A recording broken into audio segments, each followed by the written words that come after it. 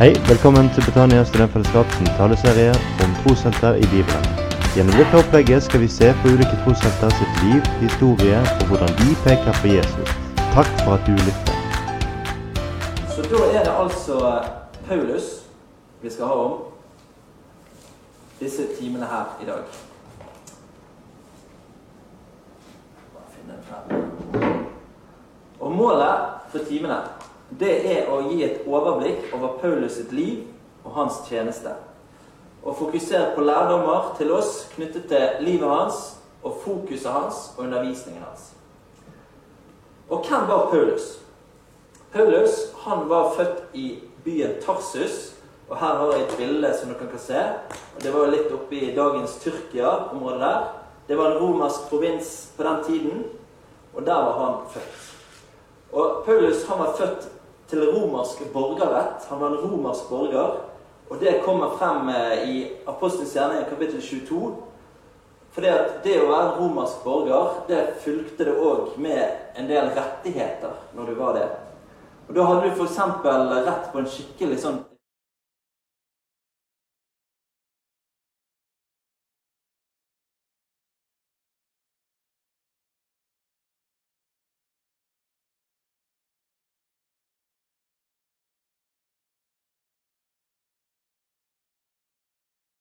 mot en som til og med er en romersk borger. Og da ble han høvedsmann som hadde ansvar der. Han ble skikkelig stresset, for han visste at det hadde de ikke. Og han kommer og spør Paulus, stemmer dette? Jeg har kjøpt borgerretten for masse penger, så sier Paulus det, jeg er født da. Og da måtte de bare slippe Paulus fri, og beklagde jeg det som hadde skjedd. Kan vi lese i kapittel 22. Og så kan vi lese at Paulus, han var en fariseer, i hvert fall frem til han møtte Jesus. Det var jo en av retningene innenfor jødedommen.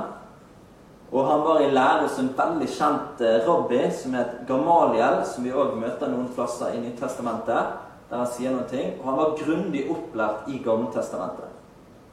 Og så var han også teltmaker av yrke, og det var et yrke som han praktiserer en del i apostlenes gjerninger. Da kombinerer han det med å være omreisende misjonær med å være teltmaker. Da hadde han liksom et yrke ved siden av. Og så møter vi Paulus første gang i Bibelen under navnet Saulus i Apostlenes gjerning kapittel 8. Og grunnen til at de to navnene ble brukt, Paulus og Saulus, det har egentlig bare den enkle forklaringen at Paulus det er latin, og Saulus det er gresk. Og Paulus han blir senere kalt til apostel for Jesus. Så da skal vi begynne litt der vi møter han først. Og da var Paulus en forfølger. Og da står det sånn, og Saulus samtykte i mordet på ham, og det var Stefanus, var den første som døde for troen på Jesus, første martyren, og samme dag brøt det løs en stor forfølgelse mot menigheten i Jerusalem, og alle unntatt apostlene ble spredt utover bygdene i Judea og Samaria. Og så står det videre, men Saulus herjet menigheten. Han trengte inn i hus etter hus og slepte ut både menn og kvinner og fikk dem kastet i fengsel. Så her gikk de drastisk til verks, dro folk ut. Og når Paulus omtaler denne tiden her, som når han var en forfølger av de kristne, så skriver han for eksempel, sier han det i Apostelens gjerning kapittel 26, at jeg fikk fullmakt fra ypperste prestene og kastet mange av de hellige i fengsel. Og når de ble dødsdømt, ga jeg min stemme for det. Omkring i alle synagogene tvang jeg dem ofte ved pinsler til å spotte. Ja, og jeg raste slik imot dem at jeg forfulgte dem like til byer i utlandet. Så når han beskriver dette selv, så ser han tilbake på en tid der han var med på å fengsle kristne. Når de ble dødsdømt, så ga han sin stemme for det. Og han sier det at han torturerte mennesker for å få dem til å spotte Jesus. Og spotte han som de hadde kommet til tro på. Og det er også bakgrunnen for at sier det at jeg er den ringeste av apostlene. Jeg er ikke engang verdig til å kalles apostel, fordi jeg har forfulgt Guds menighet. Så det var jo sånn at alltid etter dette, så var jo dette et dypt sår hos Paulus. når han tenkte tilbake på hva han faktisk hadde gjort.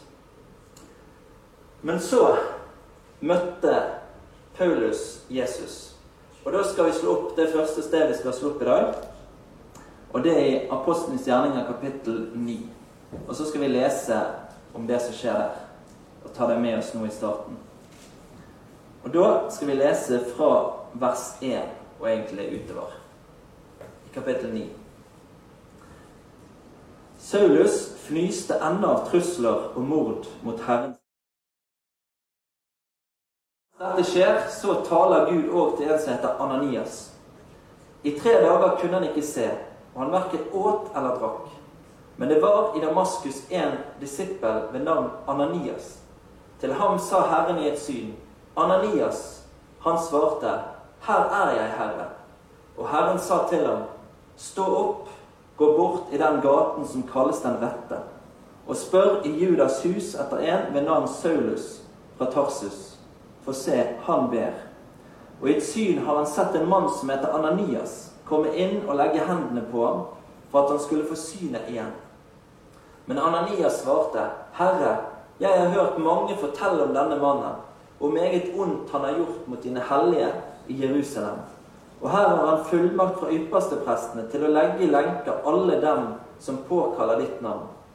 Men Herren sa til ham, gå av sted, for et utvalgt redskap er han for meg, til å bære mitt navn frem både for hedninge folk og konger og for Israels barn. For jeg skal vise ham hvor mye han må lide for mitt navns skyld. Ananias gikk da av sted og kom inn i huset. Han la hendene på ham og sa, Saul, bror, Herren har sendt meg, Jesus, han som viste seg for deg på veien der du kom, for at du skal få syn igjen og bli fylt av den hellige ånd. Og straks falt det like som skjelv fra øynene hans, og han kunne se. Han stod da opp og ble døpt.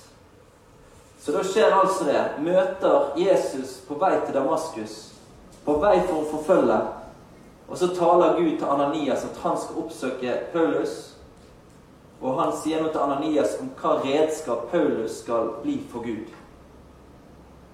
Og så, i det Ananias legger hendene sine på Paulus og ber, så åpnes øynene hans, og så står han opp og blir døpt.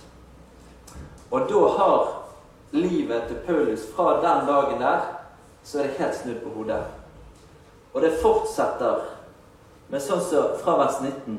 Og da han hadde fått mat, kom han til krefter igjen. Han ble så hos disippel i Damaskus noen dager, og straks forkynte han Jesus i synagogene, at han er Guds sønn. Alle som hørte det ble ute av seg selv av undring og sa, er ikke dette han som i Jerusalem ville utrydde alle som påkaller dette navn? Og var han ikke kommet hit for å legge dem i lenker og føre dem til ypperste prestene? Men Saulus fikk stadig større kraft, og han brakte jødene som bodde i Damaskus til taushet ved å bevise at Jesus er Messias. Og jeg synes det er utrolig å lese, altså rett etter det at han har blitt frelst for å møte Jesus, så snur alt om. Og den Jesus som han hadde fullmakt til å forfølge alle de som trodde på ham, så kom han til Damaskus, og så står han frem og vitner om Jesus. Og så står det at han fikk stadig større kraft, og de jødene som han møtte på der, de som tenkte at han var jo kommet der, på lag med de på en måte for å ta seg av disse kristne, dra de med seg tilbake til Jerusalem i lenker. Nå står han og argumenterer, og han brakte de til taushet ved å bevise, står det, at Jesus er Messias. Og hvordan går det an å bevise at Jesus er Messias? Da gjorde han nok akkurat det som Apollos, vi kan lese at Apollos gjorde i Apostlenes gjerninger kapittel 18. Der står det at for med kraft gjendrev han jødene offentlig i det han viste av skriftene at Jesus er Messias. Og det skal vi komme tilbake til, dette med Jesus i Gamle Testamentet, og hva fokus det har, hvordan det er i fokus også hos Paulus. Og den tiden som fulgte etter det, etter denne helomvendingen, den omtales i Galaterbrevet og i Apostlenes gjerninger kapittel 9. Og i Galaterbrevet så skriver Paulus at etter dette så dro han til Arabia, dro langt vekk der, og så dro han tilbake til Damaskus, og etter 3 år så dro han opp til Jerusalem. Og Barnabas, han tar med seg Paulus til apostel i Jerusalem, så han får treffe de da, etter de 3 årene han kommer til Jerusalem. Og så etter han har vært i Jerusalem og truffet apostlene, sånn Peter, Jakob og Johannes og de andre, så drar han tilbake til fødebyen sin Tarsus, før denne Barnabas som vi møter, oppsøker han igjen, og tar han med på et oppdrag til en by som heter Antiokia. Og i den byen Antiokia var det en god stund, og der blir Paulus og Barnabas sendt ut fra denne menigheten som misjonærer. Og det Paulus sin første misjonsreise som begynner da. Og da det også et bilde her om det, og man ser den ruten som de reiste på denne første misjonsreisen.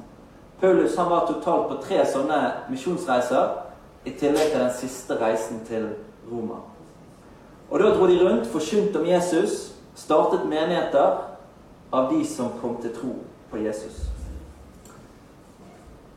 Og så tenkte jeg også å si noe om det med Paulus som apostel.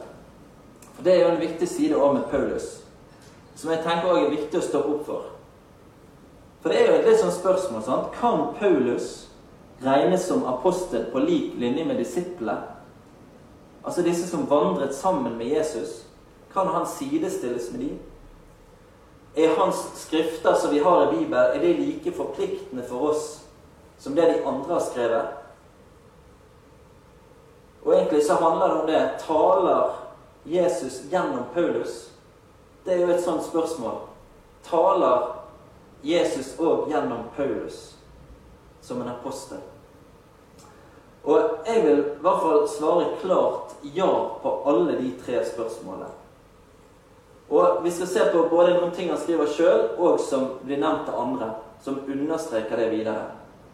Og når Paulus snakker om dette med hans aposteltjeneste, så understrekes det at han kalt av Jesus direkte. Det ikke via noen andre mennesker, men dette Jesus som har møtt ham. Jesus, han som møtte han der med Damaskus, han har møtt han også igjen på en spesiell måte, og ga han dette kallet til å være apostel for seg. Paulus, apostel, ikke av mennesker eller ved noe menneske, men ved Jesus Kristus og Gud Fader, som reiste ham opp fra de døde. Apostel ved Jesus Kristus og Gud Fader. Og så beskriver han hvordan han undervist av Jesus direkte.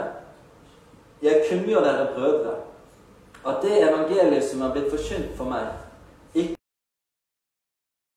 ikke har jeg mottatt det eller lært av noe menneske, men ved Jesu Kristi åpenbaring. At det evangeliet som han forkynte, det var ikke noe han hadde blitt opplært i av mennesker, men det hadde blitt åpenbart for han av Gud direkte. Jesu Kristi åpenbaring. Og han beskriver også i 2. Korinterbrev 12 at han ble rykket like inn i paradis og undervist direkte av Gud.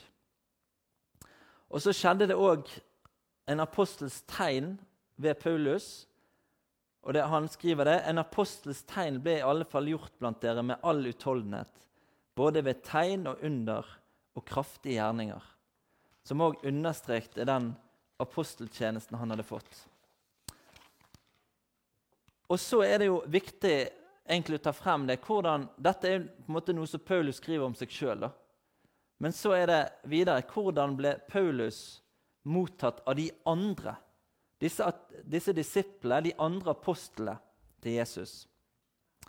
Så står det, så skriver han det i Galaterbrevet 2, for han som ga Peter kraft til aposteltjeneste blant de omskårne, han ga også meg kraft til det blant hedningene. Da de som gjaldt for å være støttende, Jakob, Kefas, som Peter og Johannes, det var jo egentlig de 3 nærmeste, sant? Peter, Jakob og Johannes, som vi leser om evangeliene. Hvordan stilte de seg til den tjenesten Paulus hadde, og det kallet han hadde fått? Da står det, de ble kjent med den nåde som var meg gitt, ga de meg og Barnabas samfunnshånd, for at vi skulle gå til hedningene, men de til de omskårne.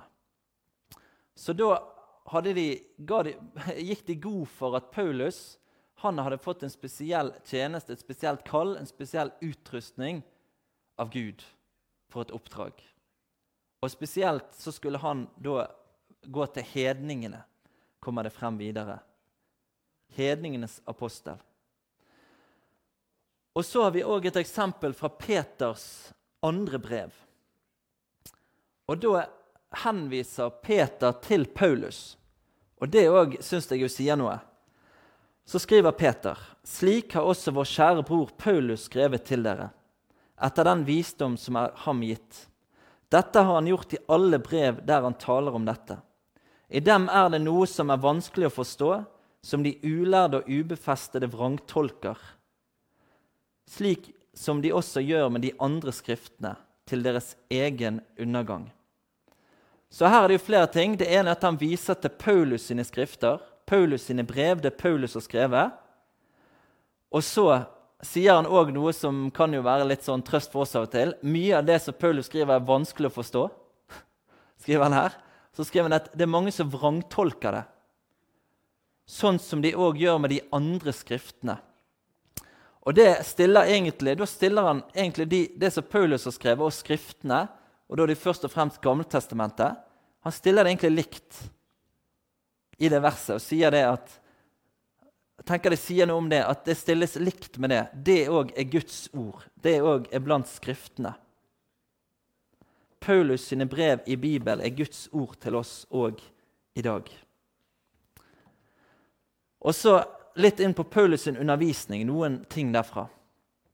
Og Paulus han har skrevet 13 brev i Nytestamentet. Litt usikkert om kanskje han også har skrevet Hebreerbrevet, da blir det 14. Det noen ting som kan tyde på det, men der man ikke helt sikker. Og en ting som Paulus har fokus på, og som du vil merke hvis du leser brevene hans, leser apostelens gjerninger, så det dette med Jesus i Gammeltestamentet. Og det skjedde noe med Paulus i det han møtte Jesus. Da må det ha skjedd med han det samme som skjedde med de andre disiplene etter at Jesus var stått opp fra de døde. I Lukas 24, siste kapittel i Lukas evangeliet, så alle disiplene samlet, og så står det hvordan Jesus viser seg for dem, og åpner forstand deres, så de kan forstå skriftene, at det handler om han.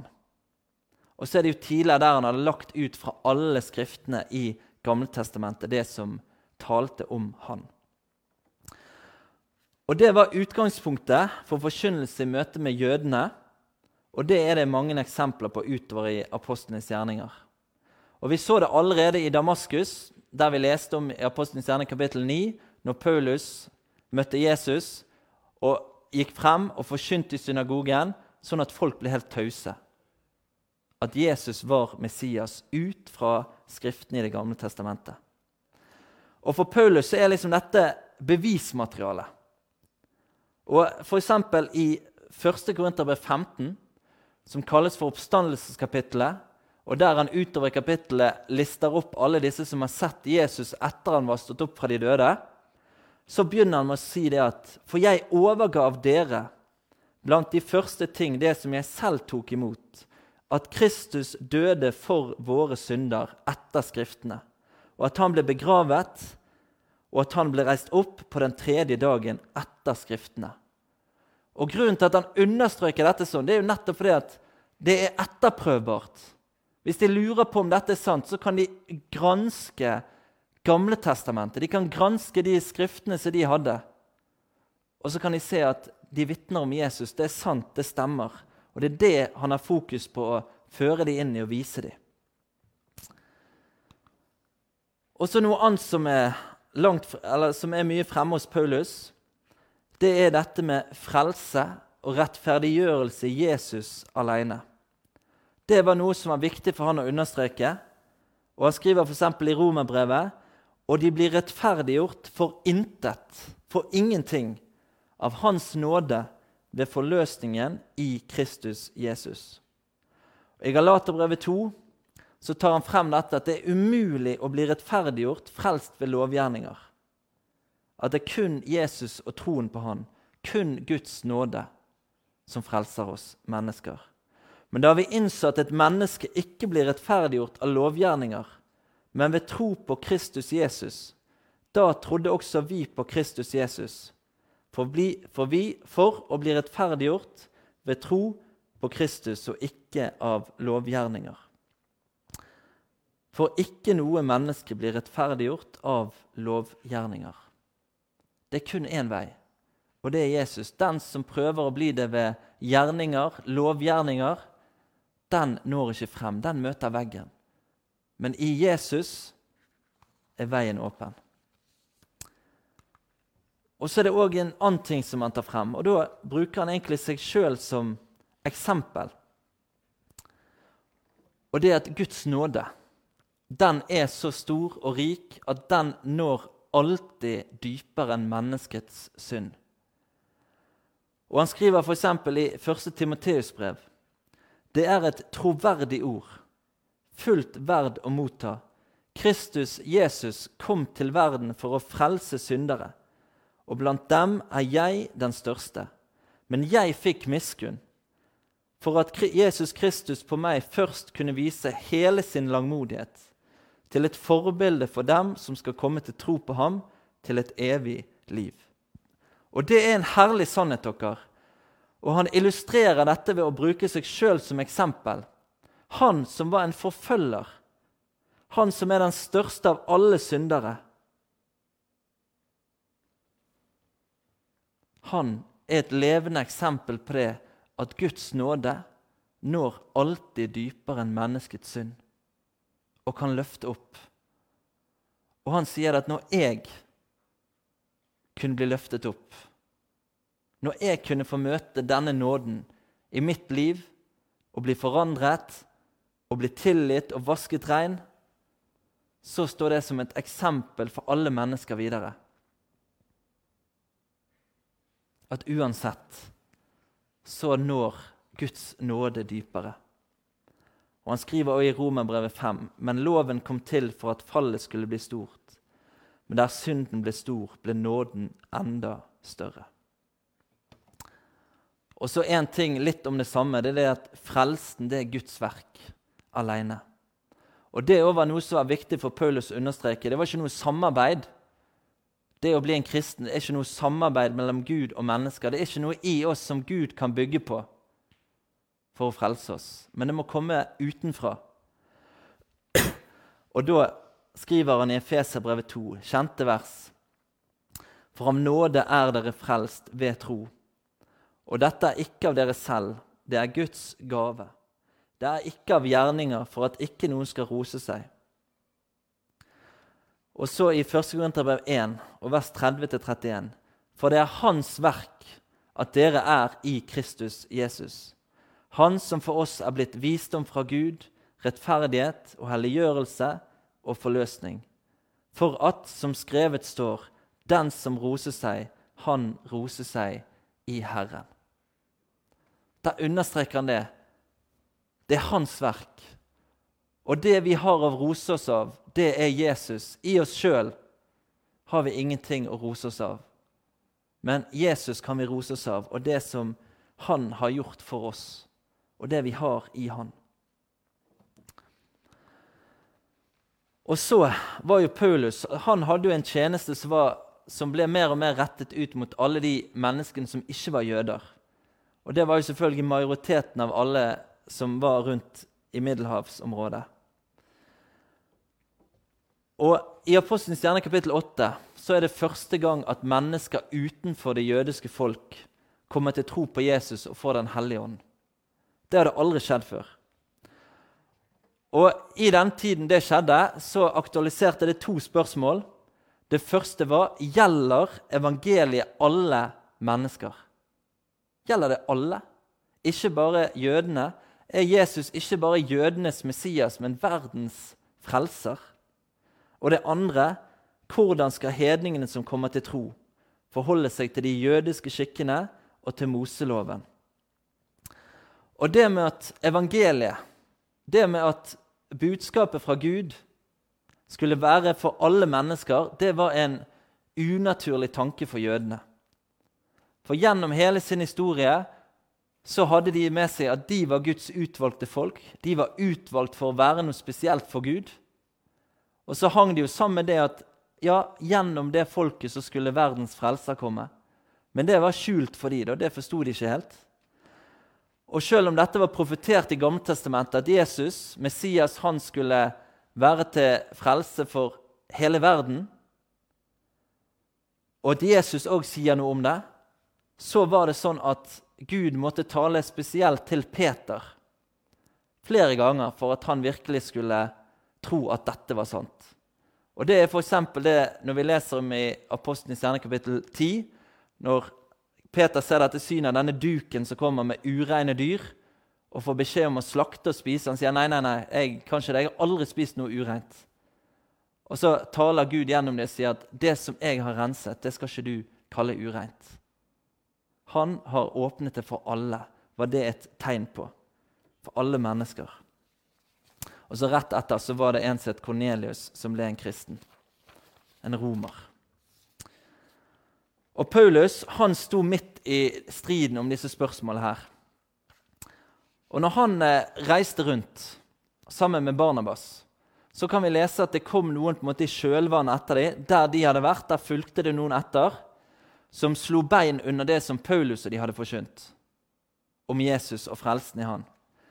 Og hvordan de skulle leve, de kristne. Og så skriver han det. Det kom da noen ned fra Judea og lærte brødrene slik. Hvis dere ikke blir omskåret etter den skikk vi har fra Moses, kan dere ikke bli frelst. Det oppstod da strid, og Paulus og Barnabas fikk et heftig ordskrifte med dem. Det ble da bestemt at Paulus og Barnabas sammen med noen andre av dem skulle dra opp til apostlene og de eldste i Jerusalem og legge dette spørsmålet fram for dem. Så da reiste det noen i kjølvannet for judaister og sa det der Paulus og de hadde vært. Ok, en ting er at dere har kommet til tro på Jesus, men for å være ekte, for å være skikkelig frelst, så må dere begynne å leve som jøder. Gjøre skikkene våre, la dere omskjære, ellers så holder det ikke. Og så ble dette så heftig ordkrig av dette, at her var det bare en ting å gjøre.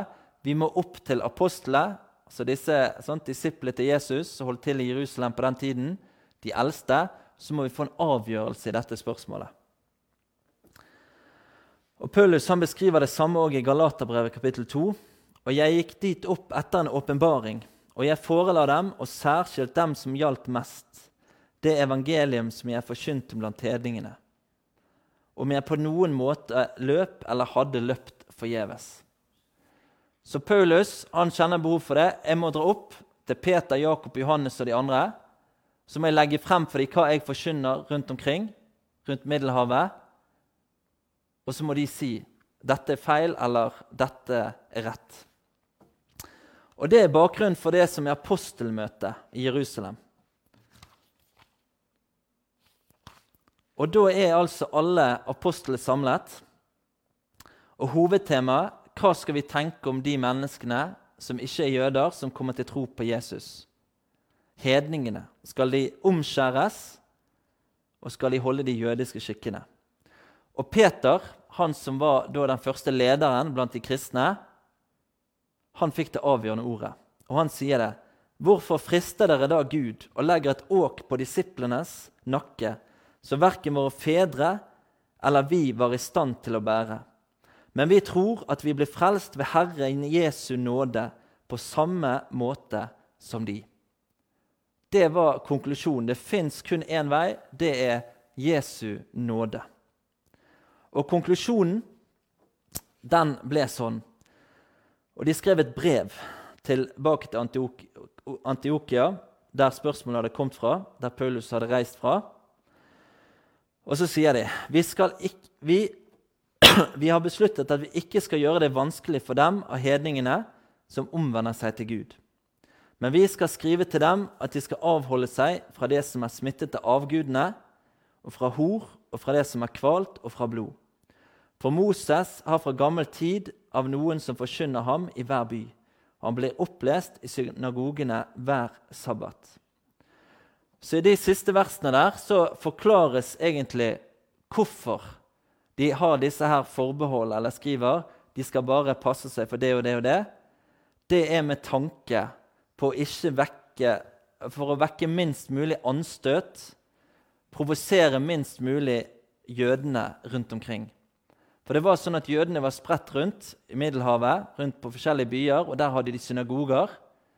Og det var på en måte av hensyn til de, at der ble det lest fra loven hver sabbat, og for å ikke vekke unødvendig anstøt, provosere unødvendig, så skal de holde seg borte fra dette, som var en sånn særlig anstøt for jødene. Og så ender dette da i et brev som blir sendt ut, og blir lest og tatt godt imot av menigheten i Antiokia.